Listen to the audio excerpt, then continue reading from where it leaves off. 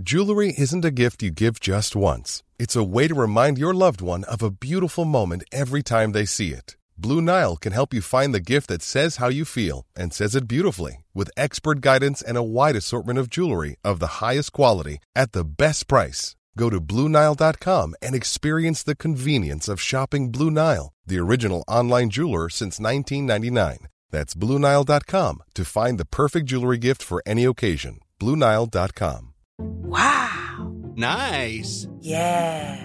What you're hearing are the sounds of people everywhere putting on Bombas socks, underwear, and T-shirts made from absurdly soft materials that feel like plush clouds. Yeah, that plush. And the best part? For every item you purchase, Bombas donates another to someone facing homelessness. Bombas. Big comfort for everyone. Go to bombas.com/ACAST and use code ACAST for 20% off your first purchase. That's bombas.com/ACAST. Code ACAST. Hello and welcome to Off the Beat and Track podcast. I'm your host, I'm Stu Whiffin. It's another week, therefore it's another episode. I hope you're all doing good. Today's guest, I speak to Jack Savoretti, and he's delightful, as you're about to find out. I'll tell you a little bit more in a sec, but firstly, just some thank yous. First thanks go out to you lot for continuing to support the podcast. I'm seeing lots of nice messages and comments and stuff on the socials and such, and yeah, I really appreciate it. It's really nice that you know you're getting some joy from these conversations, because trust me, I'm having the best time having these chats, and it's definitely kept my creative brain where it needs to be throughout the last however many months we've been in this strange old time. I'd also like to thank my friend and network boss, Scroobius Pip, and everybody else at the Distraction Pieces Network. Go check that out. There's a myriad of wonderful podcasts available to listen to over there. Big thanks to 76 for producing this episode.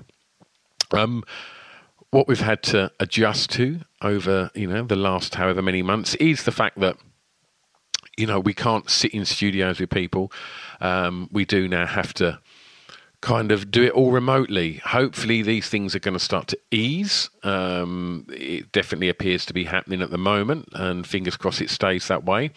But one of the things that I think will stay now is the fact that these remote recordings means that, you can access guests that probably, guests that live overseas for one, and other people that are in the middle of huge campaigns, pushing records and things like that are here, there and everywhere.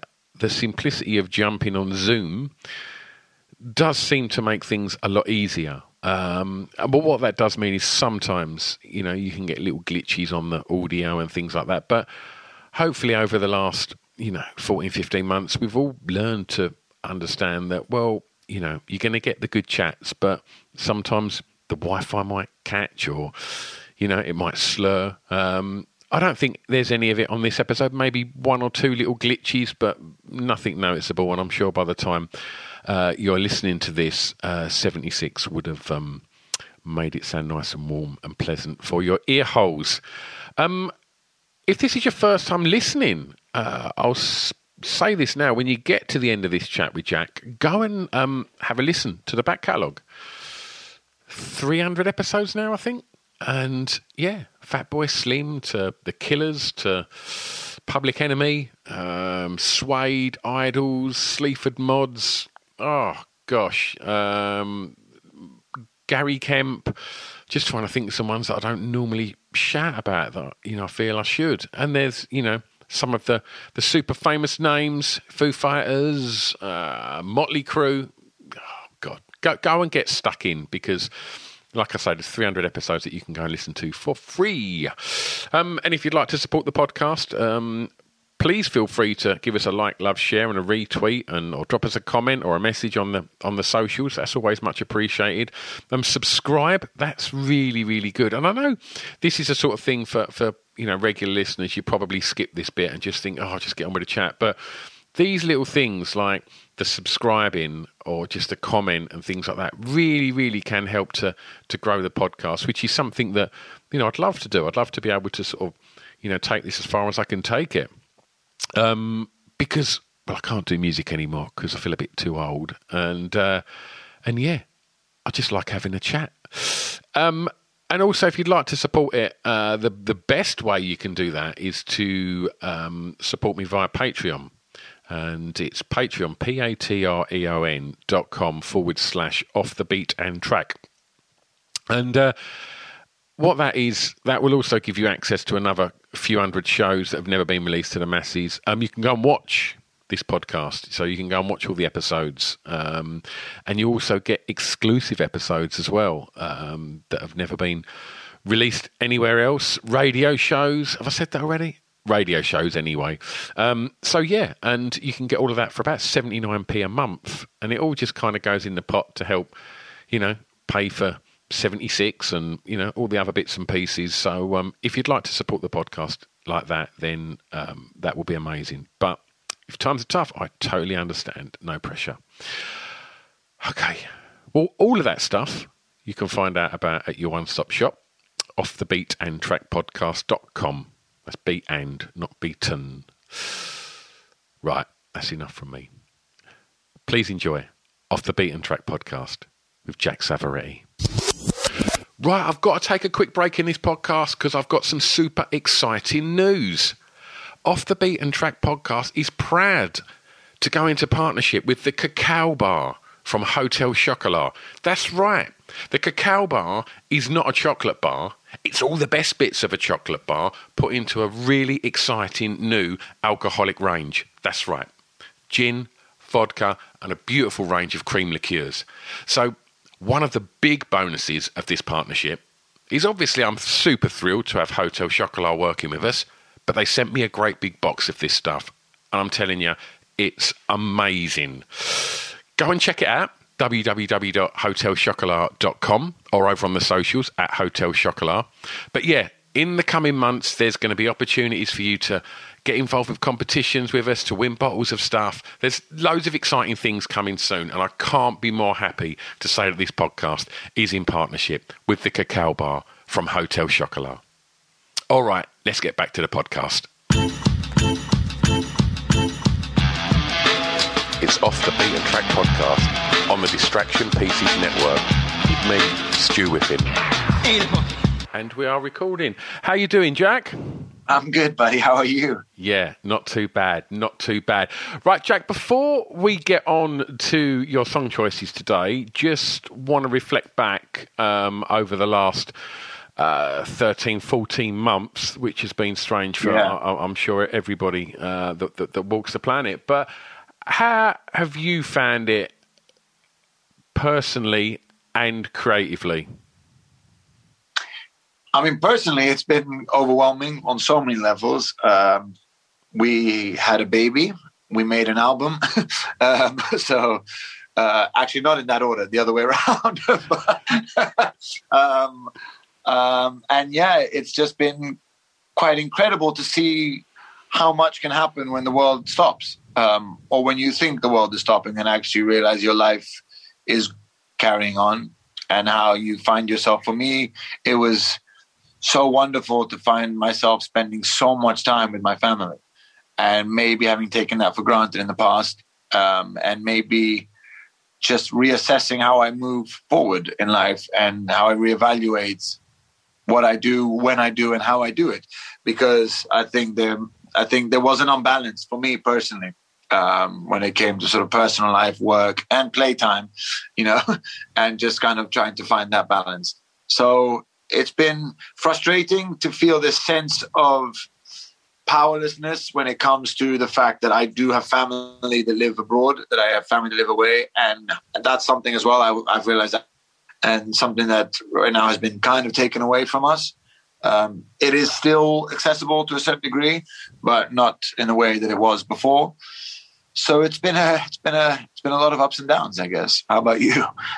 Yeah, not had a baby, not made a record, but yeah, Just the kind of obvious stuff, really. Is, you know, it's just that connection. I think is the main thing that most of us have been starved of, you know, and the simplicity of being able to do the most normal of things has just been made more difficult. And you know, hopefully, you know, we're on the right way out of this now. But I guess one of the most beautiful things that, however you're feeling, you know, over the last however many months, I guess music's always going to be a constant. And so with that in mind, I'm going to start the playlist, Jack, and I'm going to ask you for track 1 to tell me the song that you regard as having the greatest ever intro, please. Oh, the song that's having the greatest ever intro is, there was a few that these are all hard. I don't have the list in front of me, but I'm assuming I went with Bob Marley. You did. Could You Be Loved? Yeah. You know, hope is the highest form of art. Don't they say that? Or art is the highest form of hope. Sorry, that's what it actually I think is the saying. And nobody gives me hope more than the music of Bob Marley. No sound gives me more sense of joy and hopefulness for the future than the sounds of Mr. Marley. I don't know how. I don't know why. I can't explain it. There's no formula. There's no mathematical equation that makes it sensical, but he is one of those artists that I've never to this day met anybody who doesn't love him. And that's primarily due to his music. And this is one of those examples that I always love. I love a song that tickles. And when I say that on an intro, it's where there is this tension before the song starts. And there's that sound of that gong, gong, gong, gong, gong, gong, which I've actually ripped off kind of, I think, in one song in particular, where it's probably the only time in a song where I've played a guitar solo. I've literally played that riff, not deliberately, but it kind of came out that way. So it's just been one of those influential songs that the minute you hear that, those first notes, don't, and then the organ kicks in. It gets me every time. And there is a tension's a great way to describe that. That just that guitar lick at the beginning, it feels like there's an element of tension and right, where we're going with this, what's coming, and then when them keys come in, it's just joyous, isn't it? As is the case with most of Bob Marley's music, it's just it's a joyous experience.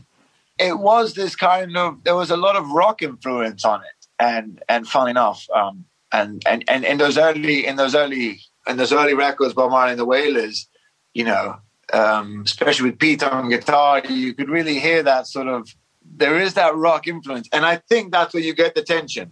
That's what creates the tension, because you don't get that a lot in reggae elsewhere. Otherwise, that's not really part of reggae's, fashion, or what's it like, charm and beauty. That's more based on groove and rhythm. Whereas I feel like the tension side is a very rock thing to do, because it's quite classical. To create tension within a song is a real classical music trick, which then finds its way into rock music, which kind of seeps its way into reggae in this particular song. I think Bob Marley had real pop sensibilities as well. I think there's so many hooks and great soaring choruses, and it's laden with hooks. Most of Bob Marley's big singles, and they're conversational. The thing about it is it's so hard to do that. The Beatles were kings of that, but Bob Marley, I want to love you. Simple as that. Could you be loved?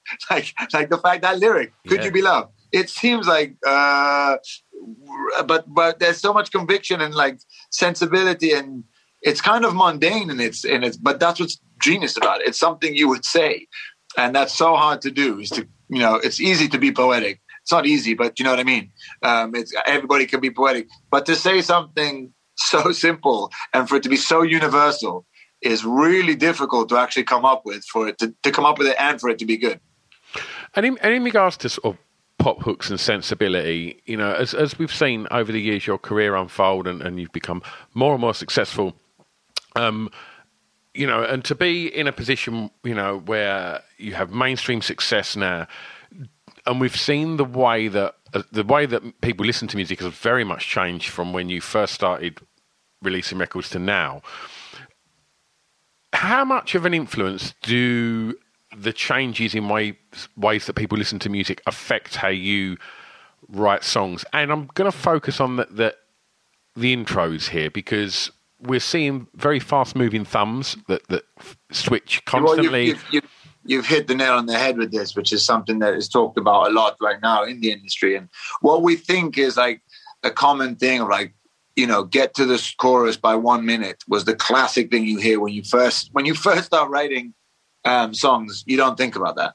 But when you first start writing songs and there's a record label present or management, they'll, don't bore us, get to the chorus, as Tom Petty used to say. And that was the thing. And 1 minute getting to the chorus, there's no stylistic reason for that. It was purely radio. It was pushed on by radio because you had to get to the chorus by 1 minute because by radio's calculations, that's how long people listen to the radio before changing station.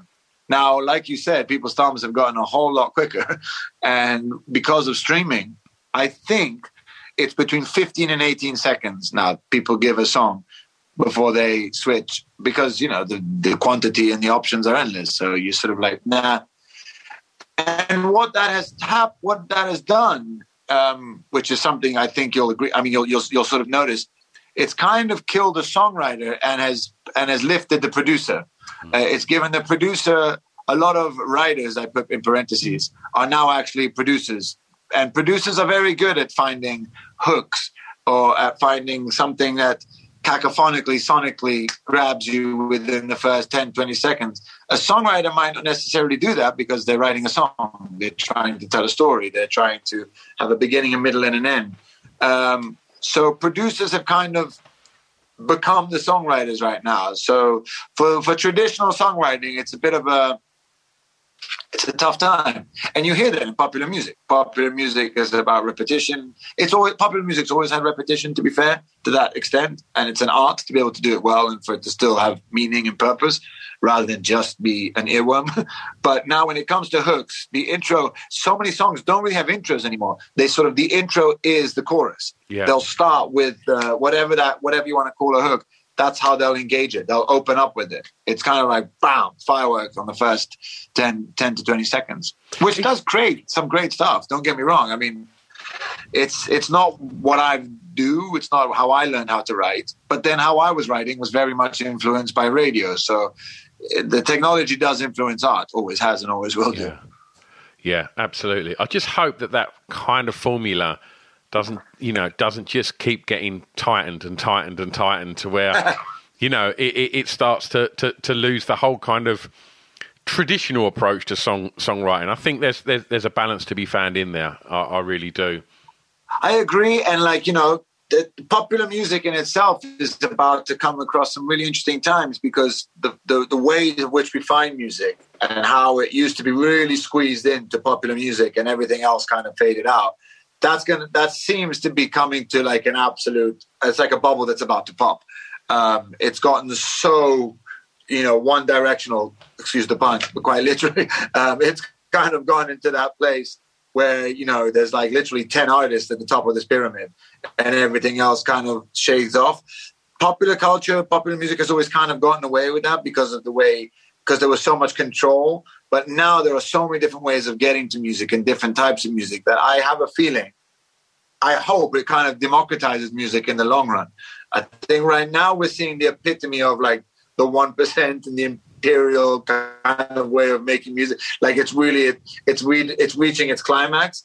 But I think when this pops, the way that it's done, I think we're going to get a real variety of music where all these things that we're speaking of won't really matter because the way people find music will change so much that it won't be about getting on playlists and radio. It'll be so much more expansive than that. Well, let's take you back for track 2. I'm going to ask you to tell me, please, the first song you remember hearing that had an emotional impact on you. Can you remember this one, or do you want me to prompt you? Can you give me a clue? Because I did this list, but I want to stick to it because I don't want to because I'm now actually curious as what I wrote. Well, it's possibly like some of the greatest harmonies ever. I know it. Only Living Boy in New York, Simon and Garfunkel. What a record, man. What a record. I get the news I need on the weather report. I remember that just killing me, that lyric, when I was a kid.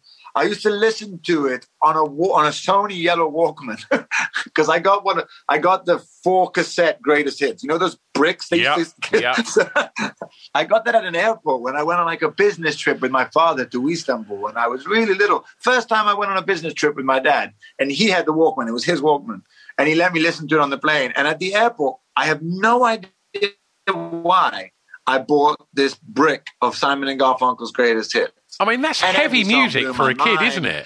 That's like... Yeah, man. I was just sort of getting into...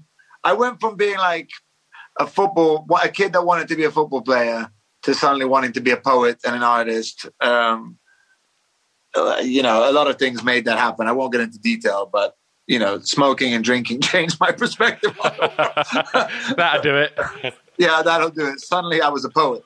And so I was fascinated. And I remember seeing a picture of these guys, the photo of them on like a brick wall in Greenwich Village. And it was everything that I just was dreaming about. I don't know why, but I was very attracted to that.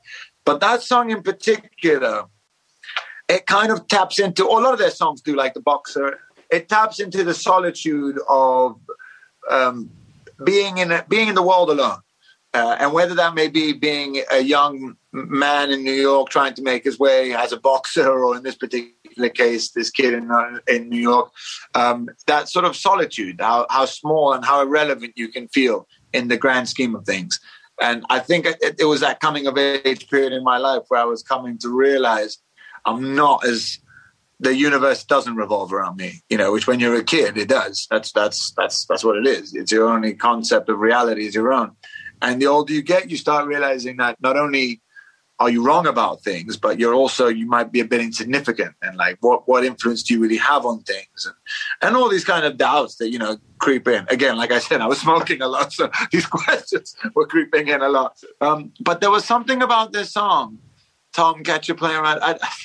I don't know. I can't really break it down as to why it made me feel, but it was really that lyric, let your honesty shine like it shines on me. That lyric too, and the way he sings it, yeah, let your honesty shine, shine, shine. Although, like the way it was really emotive, the way he sings this song. If I'm not wrong, it's Simon singing it. Yeah, it's Paul Simon singing it too. Which is I've always leaned towards, of course, him as a writer, but even vocally, I love his voice. What was the emotion, if you had to pinpoint it? I think solitude, actually. Not that I was a lonely kid at all. I was surrounded by friends and family. I wasn't a loner. I wasn't at all. But, sometimes you can be in a crowded room and feel alone and feel lonely. And I think that song tapped into that. That song definitely made me realize that I was thinking about things that nobody else, I couldn't really relate to many people about. Or at least that's what I thought. We were probably all thinking the same thing. Yeah. But it was that time in my life when I thought, no, nobody gets it, man. This is all messed up and I'm alone out here. That kind of thing. But like I said, I'm sure all my friends were thinking that at the time. That's why these songs work, because everybody feels that way. Absolutely. Listen up. One size fits all seemed like a good idea for clothes. Nice dress. It's a t-shirt. Until you tried it on. Same goes for your healthcare. That's why United Healthcare offers a variety of flexible, budget-friendly coverage for medical, vision, dental, and more. So whether you're between jobs, coming off a parent's plan, or even missed open enrollment, you can find the plan that fits you best. Find out more about United Healthcare coverage at UH1.com. That's UH1.com. Hey there, it's Michelle Norris. I'm host of a podcast called Your Mama's Kitchen. When I travel, I'm usually looking for a way to find a taste of home when I'm not at home. And one of the things I love to do when I am at home is entertain. And Airbnb allows me to do that. When I was in California recently, I rented a house that had a great kitchen. And when we were sitting around the table, we were all thinking, we're in someone else's house. Someone could be in all of our homes as well. If you have a home, but you're not always at home, you have an Airbnb. Your home might be worth more than you think. Find out how much at airbnb.com/host. Since 2013, Bombas has donated over 100 million socks, underwear, and T-shirts to those facing homelessness. If we counted those on air, this ad would last over 1,157 days. But if we counted the time it takes to make a donation possible, it would take just a few clicks. Because every time you make a purchase, Bombas donates an item to someone who needs it. Go to bombas.com/ACAST and use code ACAST for 20% off your first purchase. That's bombas.com/ACAST, code ACAST. I've only got another new sponsor, Egg Fried. It's this super cool clothing label. And if you're into sort of skating and street art and gigging and kind of like really cool art and throwing a little bit of Asian culture and the designer's kind of weird sense of humour in the mix, then you're pretty much there with the wonderful world that is eggfried.com. Now, they do these amazing punchy kind of graphic tees, hoodies and sweatshirts, beautiful art prints. As well as this, they have a denim range, all handmade in-house, all supporting the slow fashion movement.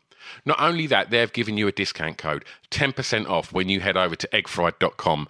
Just use the code EGGSALAD, EGGSALAD, save 10%. Go and get lost in the world of Egg Fried.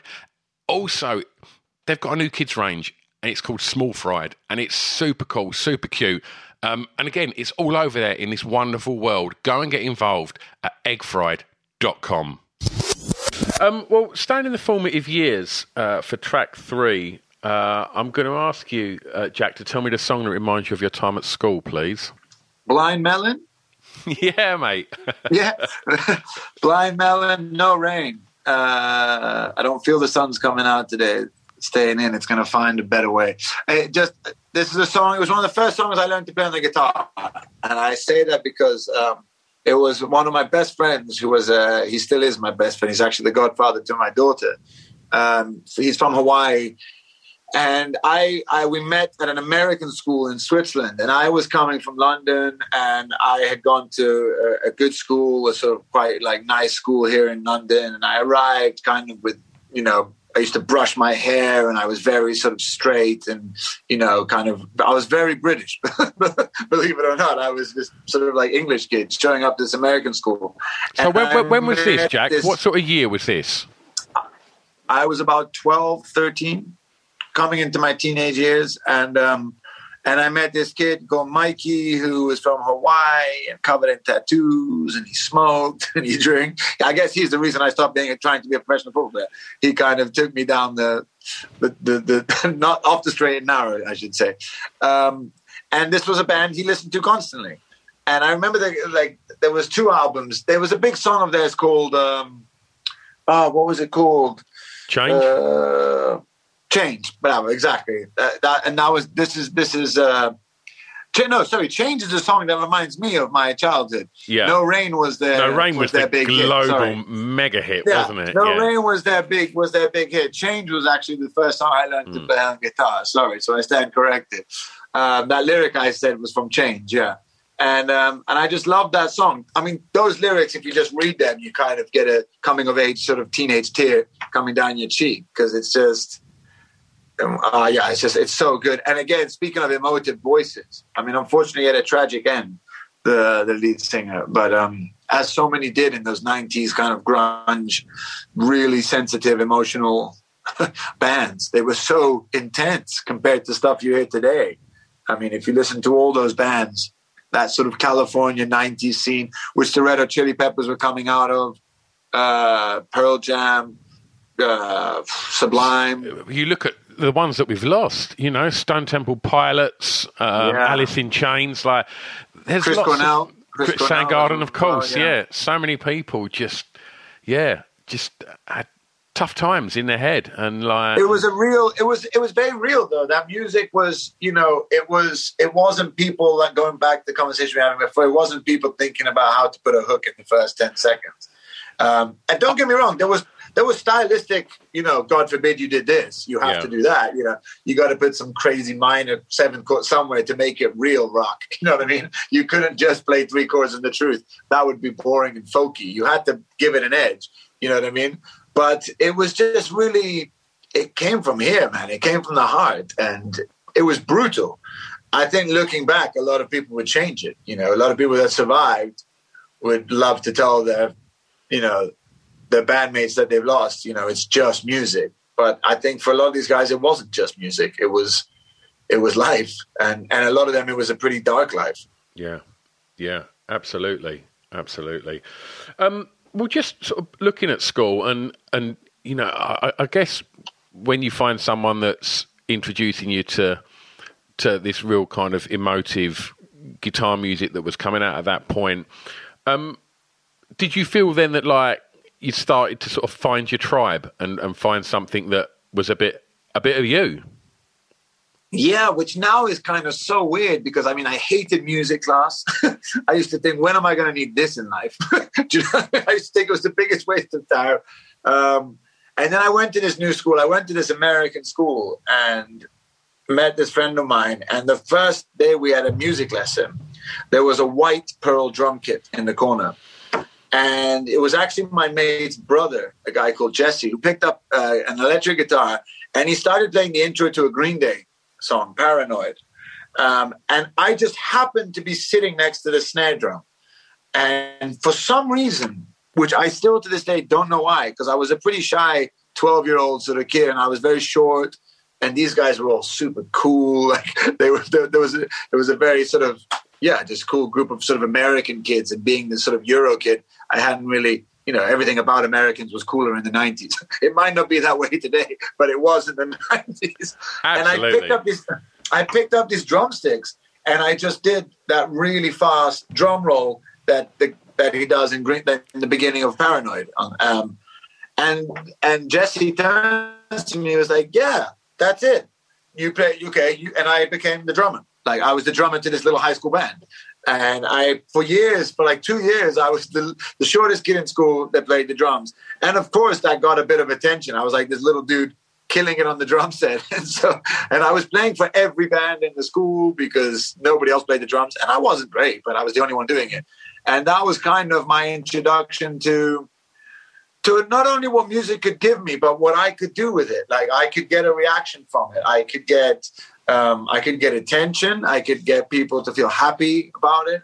I could express myself. And it wasn't about like what I was saying or how I was looking or what I was wearing. It was like what I was doing that sort of that mattered. And it was so instant. If I did something that worked, you would see the reaction immediately. And that's something I love about music, that if you play the right note or if you sing the right note, you feel the change happen, the connection happen right then and there. You don't have to wait for it. And that's something that, I think I got pretty hooked. Was you confident? I mean, I guess. Otherwise, what other kid would pick up a stick and just start doing? I guess I wasn't cocky because I was terribly shy. But I think I always knew who I never questioned myself. I just didn't really know if I necessarily fit in where I was. But I never doubted. I never had sort of doubt. I always was very okay with myself. So I don't think I was not insecure, but I don't know if I would say I was confident. I don't know if that's answering your question. I mean, fast forward however many years to walking on stages at gigs and festivals and such. You confident still? So that's interesting because going back to wanting to be a football player, I was what they call a Thursday player in Italian. Un giocatore del giovedì, which means you're great, you're the best guy in practice, but when it comes to the match, you're rubbish. And that was me. I was, after every practice, the whole thing about the game was get it to Jack, get it to... And then when the game came, I bottled it. I would get so scared. I would get really anxious. The minute I would see the opposing team walk onto the pitch, I'd be terrified. I don't know why. Even if I knew we were better than them, it used to overwhelm me. And now I can walk on stage and I love it. I'm still scared. I don't know if scared is the right word. I still get because I want it to be good. Yeah. Not because I'm scared. I'm not scared about what the crowd is going to do to me or anything like that. Whereas in football, I was terrified about what these guys were going to do to me. But that might have come with the fact that I was very small and these guys were huge. But I think it was just weird. That's why music has always had this mysticism for me, because I've done things in my career musically where I was so unprepared that I so shouldn't have done. I've stood on stages that I was not ready to stand on. I've done TV shows where I was not ready to perform on. And somehow I did it. I just kind of was like, come on, do it. Like it felt like it was so invigorating, exciting to sort of. I've never done that in other forms of my life. I've never put myself in situations like that, so unprepared, such important situations, so unprepared, like I have with music. But for some reason, it kind of goes back to that Ray Charles thing, let it do what it does. I always trust that there is no right or wrong way to do this. Just do it your way. Just do it. If it sucks, it sucks. If it's great, it's great. But just do it. Don't worry about it. And I think that has to do with the fact that I never trained musically. I never learned anything about music. I always say I'm not a musician. I'm very musical. I use music, but I'm not a musician. So I think the fact that nobody's ever told me how to do it is why I feel so comfortable doing it, if that makes any sense. Absolutely. I mean, there's clear talent to have got you from, through the journey that you've made in this industry. What about, it's good, obviously the talent's there, the confidence is there, but it's one of the most difficult industries on the planet, as is football. You chose two simple ones to go for, football or music, two most difficult industries in the world. Would you say, with that in mind, that you're driven? Yeah. I didn't realize how driven I was until I realized how much talent I lacked in certain departments when I met people more talented than me. But as I once heard, working hard beats talent when talent doesn't work hard. And so that's something that I definitely have learned along the way. There are much more talented people than me that have been left behind, maybe because they haven't, I know they haven't worked hard, or they assumed things were going to happen. They expected things and they took things for granted. A lot of that happens with early success. And that's, to be fair, not something to really blame someone. I was very lucky that I never had success early on. I've never had, I've had success, of course. I've had personal success and all that. But I never had that kind of overnight success, as they call it. Yeah. Those colleagues of mine and friends even who have had that, it's a tough one because they believe their talent. They haven't had to work hard for it, so they don't really know that there is also that part of the game. So that when they do have to work hard, they sometimes drown very quickly because they don't have that work ethic in them, because they haven't had to use it, not because they don't want to. They just haven't trained that muscle. Yeah. So it's a bit like winning a sprint and then realizing that it's actually a marathon and not being ready for it. I've never won any sprints in this career so far.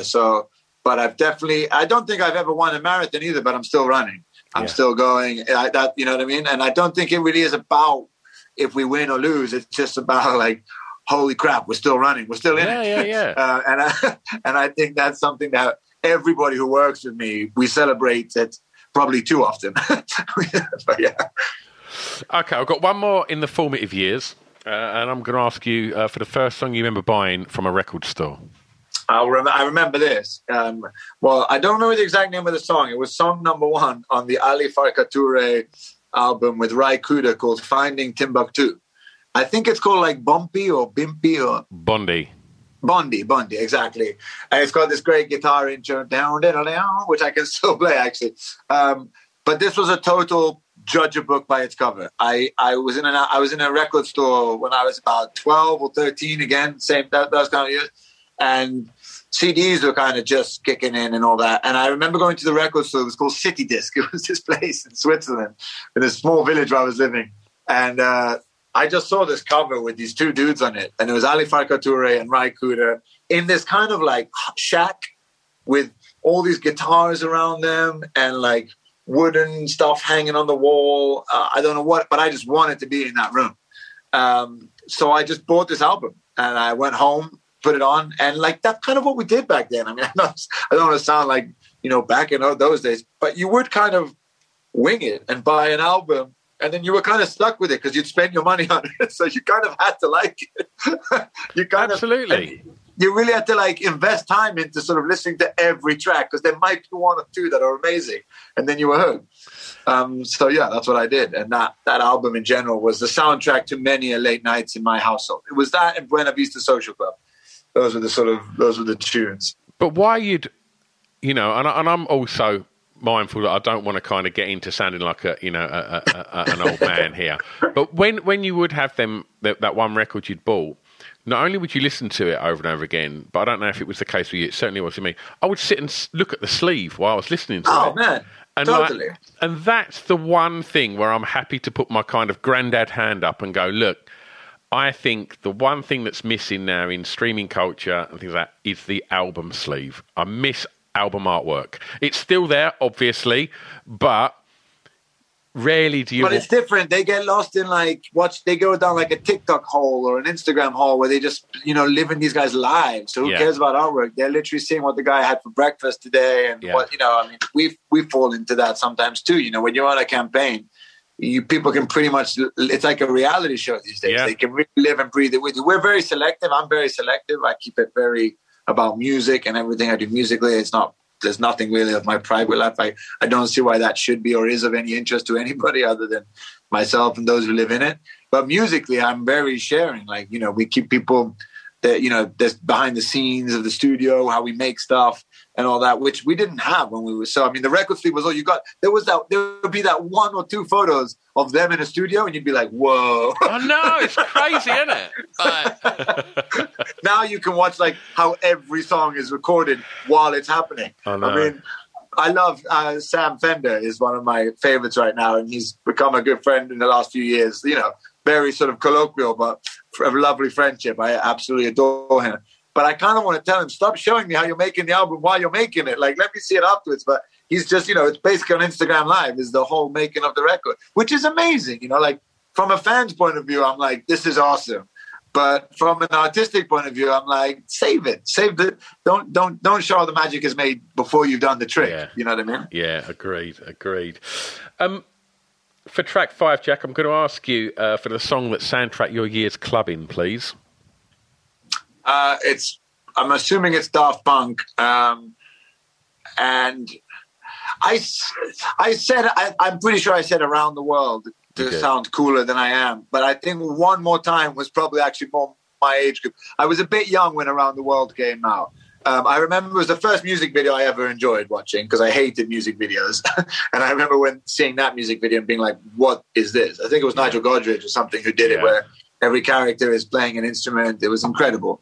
But yeah, it was either that was the coolest dance track. Again, I hate using that symbol, but I was living in Europe at that time. So dance was heavy. There was a lot of trance going on. The street parades and all that in Zurich were really big. So there was a lot of dance music around, but it never really grabbed me. But then Daft Punk, there was that European tradition of songwriting with the sound as well. So I love that. That I thought was really good. There was always a good song in there. I'm going to use a tenuous link here. I guess one of Daft Punk's most stratospheric releases involved Mr. Nile Rodgers. How did that come about? So you're making music with Nile Rodgers. To go back to, songwriting and to be able to write hooks and choruses, that man doesn't struggle. Even when we're on a budget, we still deserve nice things. Quince is a place to scoop up stunning high-end goods for 50 to 80% less than similar brands. They have buttery soft cashmere sweaters starting at $50, luxurious Italian leather bags, and so much more. Plus, Quince only works with factories that use safe, ethical, and responsible manufacturing. Get the high-end goods you'll love without the high price tag with Quince. Go to quince.com/style for free shipping and 365-day returns. Planning for your next trip? Elevate your travel style with Quince. Quince has all the jet-setting essentials you'll want for your next getaway, like European linen, premium luggage options, buttery soft Italian leather bags, and so much more. And is all priced at 50 to 80% less than similar brands. Plus, Quince only works with factories that use safe and ethical manufacturing practices. Pack your bags with high-quality essentials you'll be wearing for vacations to come with Quince. Go to quince.com/pack for free shipping and 365-day returns. Cool. So he was the blessing I really needed to do this concept. This is a concept album I've made. I think is the great music that has come out of Europe in the last 50, 60 years that sometimes doesn't get recognized enough or acknowledged enough and gets separated so much in categories where I think it is a real European thing. And think what it was for me was when the American music of early 70s, the Philadelphia and New York sounds of disco, soul, and funk were happening. But what Nile Rodgers quite literally single-handedly did, well, not single-handedly, but Chic, what they did was take that from African-American gay clubs, underground clubs in New York and Philly, and they made it global. They made it universal. They made it something that was tangible and was relatable to so many people across the world. And when it crossed the ocean and hit Europe and hit the shores of Europe, it met the tradition of European songwriting, which is melody, nostalgia, melancholy, and all of those things combined created what I call Europeana, which is what I'm trying to tap into on this record. Another artist that did that, another group that did that was like Hall & Oates with sort of that yacht rock sound. And that's why John Oates was another person I reached out to who also agreed to be on this record and is featuring on my album. So I wanted to get these boys because these boys, they're not boys anymore. But to me, they'll always be boys. In my head, I'll always see them like that. But I wanted to get these guys on the record because they really created this European sound. They had such an influence, even though they were American, although John Oates is half Italian. But they really had an influence on the way European music went from being from crooners, from like the Charles Aznavour to the Jacques Brels, to suddenly like the bridge of a Julio Iglesias, to go to Giorgio Moroder, to go to Daft Punk, to go to Phoenix, to go to nowadays Clara Luciani, and to have impact on ABBA, on the Bee Gees, to have all these different influences on European music. So yeah, I can't tell you how many times I've been in a studio and said, it would be great to put some Nile Rodgers guitar style guitar here. And I've tried and butchered it myself. If you go back onto some of my old records, you'll hear some terrible attempts that I've done of trying to imitate the waka waka, the Nile Rodgers whip of the fist, but of the wrist, should I say. But I haven't ever really nailed it. Neither has anybody else, because there is a trick to it, which I won't reveal on this show, but he does have a trick to it. But I was writing this song with Mark Ralph, and Mark said, why don't we ask Nile? And I kind of said, okay. And 2 days later, we got an email saying, I love the track.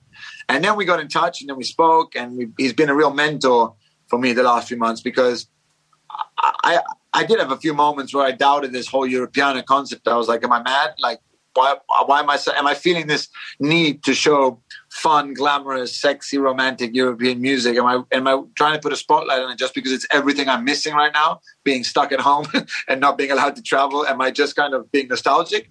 But he was like, no, man, go for it. He believed in the idea. He thought it was a very valid point, that it hasn't been, sometimes this music hasn't been given enough respect, so to speak, over the last 50, 60 years. So getting him on board was that real seal of approval I needed. For track 6, I'm going to take you home, Jack. I'm going to ask you for a favourite song from an artist from your home county, please. And so where is that? Because you sound like a very well-travelled man.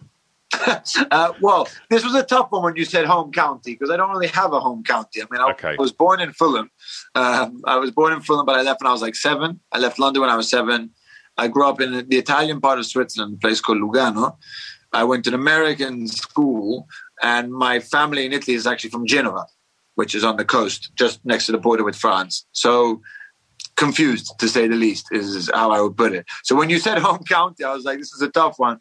So I went more with like DNA home county, like traditional family.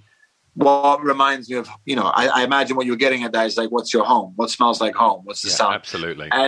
And I chose a Genovese legend who was Italy's Leonard Cohen, who was a man called Fabrizio De Andrea, who was a huge Genoa fan, like I am. And when he was buried, he actually asked to be buried with a Genoa scarf and a packet of Marlboro Red. So he was my kind of guy. And he wrote this song called Amore che vieni, amore che vai, which means loves that come and a love that comes and a love that goes. It's much more poetic in Italian. It has much more meaning in Italian. But it's one of the most beautiful songs in the world. Everything about him is beautiful. But if you listen to the song, just the opening sequence of notes and instrumentation is so nostalgic. It smells like everything from your past, if that makes any sense. Like I can smell my grandparents in it. But I don't think this is just me. I think it's very Mediterranean in its approach. It's very regal. like a lot of Mediterranean culture is. There's a lot of pride in most Mediterranean cultures, if not all. And you can hear that in the landscape of these opening chords. You really hear this, wow. Like it's like it's somebody walking in very well dressed. That's the feeling I get when I hear this song. Jack, I don't think anyone's ever described track 6 quite as beautifully as that, mate. That's a wonderful answer. Well, for the last track, Jack, you get to turn someone on to something new. So I'm going to ask you for track 7 for a song that many people may not know that you would like them to hear, please. Well, I'm going to go... is it Julio? Is this my Julio choice? Yeah. So my argument with Julio is Julio gets a bad rep, man. Julio gets a really bad rep. And don't forget, as I say to a lot of friends of mine, there was a time where we thought Johnny Cash was really cheesy because he was playing Vegas. And then Rick Rubin reminded us all who Johnny Cash was. Well, I hope if there's one thing I do in life is remind the world. I mean, I don't have to remind that much of the world. Most people think he's a genius, but there's a few people that need reminding of what a legend Julio Iglesias is. What a lot of people don't know is he wrote 90% of his songs, if not more. He was an incredible songwriter. His musicality is phenomenal. His pitching and singing is disturbing how good it is and how effortless it is. Coming from a guy who looks like he's having a stroke every time I sing a song, this guy doesn't blink. This guy doesn't even blink when he sings. That's how suave he is. So I hold him in high esteem. And this song, Pobre Diavolo, you'll hear a lot of this on my new album. This was what I really, when I talk about Europeana and European sound, this is as Europeana as it gets. It's a beautiful record. I'd never heard it before. I grew up and my mum would be listening to Julio Iglesias records and I'd always, I was a young kid. I didn't want to be listening to that. And I put that on when you sent your songs over. I listened to it and I just thought, this is a beautiful sound. This is a tune. It's good, man. It's so I've had a weird phase recently where I play it after a certain hour. After the witching hour, I always somehow put Julio on, and I can see everybody. It's a bit like Gypsy King. Like when you first put them on, everybody like there's a second of like, oh, but then the song kicks in, and you're like, oh, damn, this is good. Yeah, it's stronger than you, and Julio has that. And what we do as well, Jack, is we put together a Spotify playlist to accompany the podcast so people can go and listen to all of the songs that we've spoken about. Just lastly, Jack, before, as we find ourselves now coming out of the situation that we've been in, fingers crossed it continues to roll out the way it is. I mean, we're recording this in May. What are you looking forward to from the remainder of 2021 personally, and what's happening professionally? Well, like I said, I've had a pretty busy year, and we've brought a beautiful little young lady into this world. So right now it's just one thing I learned about this whole experience, there's a fantastic film called Life is Beautiful with Roberto Benigni, where he turns possibly the most horrific thing that can happen to humanity, which is the Holocaust, into a game for his child. To sort of give it a different reality than the actual truth, just to make sure that his child sees the world in the best possible light. And there's this incredible scene at the end, without spoiler alerts, where the son sees his mother for the first time after the concentration camps are being liberated. And he runs to his mother screaming, we won the game, because his father has made him think that the whole thing was a game. And that's something that I'm definitely going to put a lot more effort into with my children, is not necessarily protecting them or wrapping them in cotton wool, but trying to shine a light. There's so much darkness. There's so much fear being thrown at us on a daily basis. Whatever you're watching, whatever you're listening to, it seems to really be the currency of the time right now is fear, fear, fear. So I'm definitely going to put a lot more effort into making my kids realize that life is a little bit of a game. And to try and see the light side of it. And professionally, I'm trying to do the same thing. This album is different from what I've done in the past, where I've been frustrated and angry and why does nobody understand me? Fist clenched, punching at the world, and hoping I just hit something that changes something.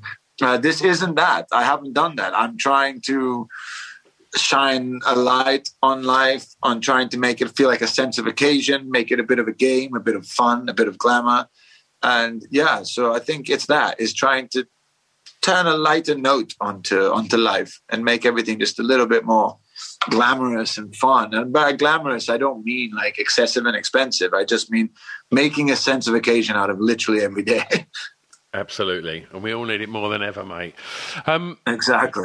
There's a song on the album called More Than Ever. So there you go. Literally said that.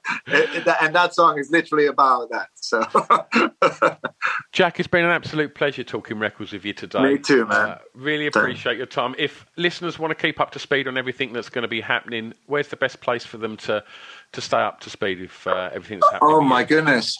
I'm an Instagram man. I'm old fashioned. When it comes to social media, I love Instagram, but we're everywhere. We're on the TikToks, the Twitter, the Facebook, jackseverready.com. We're trying to cover all bases. Yeah. Wonderful. Well, I'll let you get back to your new family and thank you, my man. And have a lovely day. Thanks again, Jack. Thank you. Take it easy, buddy. Ciao. Cheers. Bye-bye. There you go. Oh, mate. What a voice. What a talking voice. And obviously we done this over Zoom, so yeah, I mean, you're gonna be a super famous pop star if you sing like him, write songs like him, look like him, and even when you're talking to people, you talk like that. Yeah, just a really lovely dude, and yeah, was just rekindled a little interest in Julio Iglesias. Just had a little listen since, and I've been really enjoying it. Yeah, it's one of the best things about this podcast when people go back and and give you a nudge and go, "Hey, look, have you never listened to this?" And it's like, and obviously, as I said, it was like sort of thing that my mum listened to growing up, and so as a kid, you dismiss what your folks listen to, don't you? And yeah, I've gone back and I'm enjoying it. I really am. So yeah, thanks to you lot for listening. Massive thanks to Jack for giving up his time. Huge thanks to Ash for helping facilitate that chat. And yeah, I'll be back next time. In the meantime, if you can't wait, head over to Patreon. Get stuck into the couple of 100 episodes over there. And like I said at the beginning, if this is your first time listening, thanks. Hope you enjoyed it. Go and explore the back catalogue wherever you listen to your podcasts. Get them all for free. Spotify, Apple, Acast. Go and get stuck in because there's hundreds of free Off the Beaten Track episodes to listen to. I'm done. Be excellent to each other. I'll see you next time. Bye-bye. It's Off the Beaten Track podcast on the Distraction Pieces Network. With me, Stu Whiffen.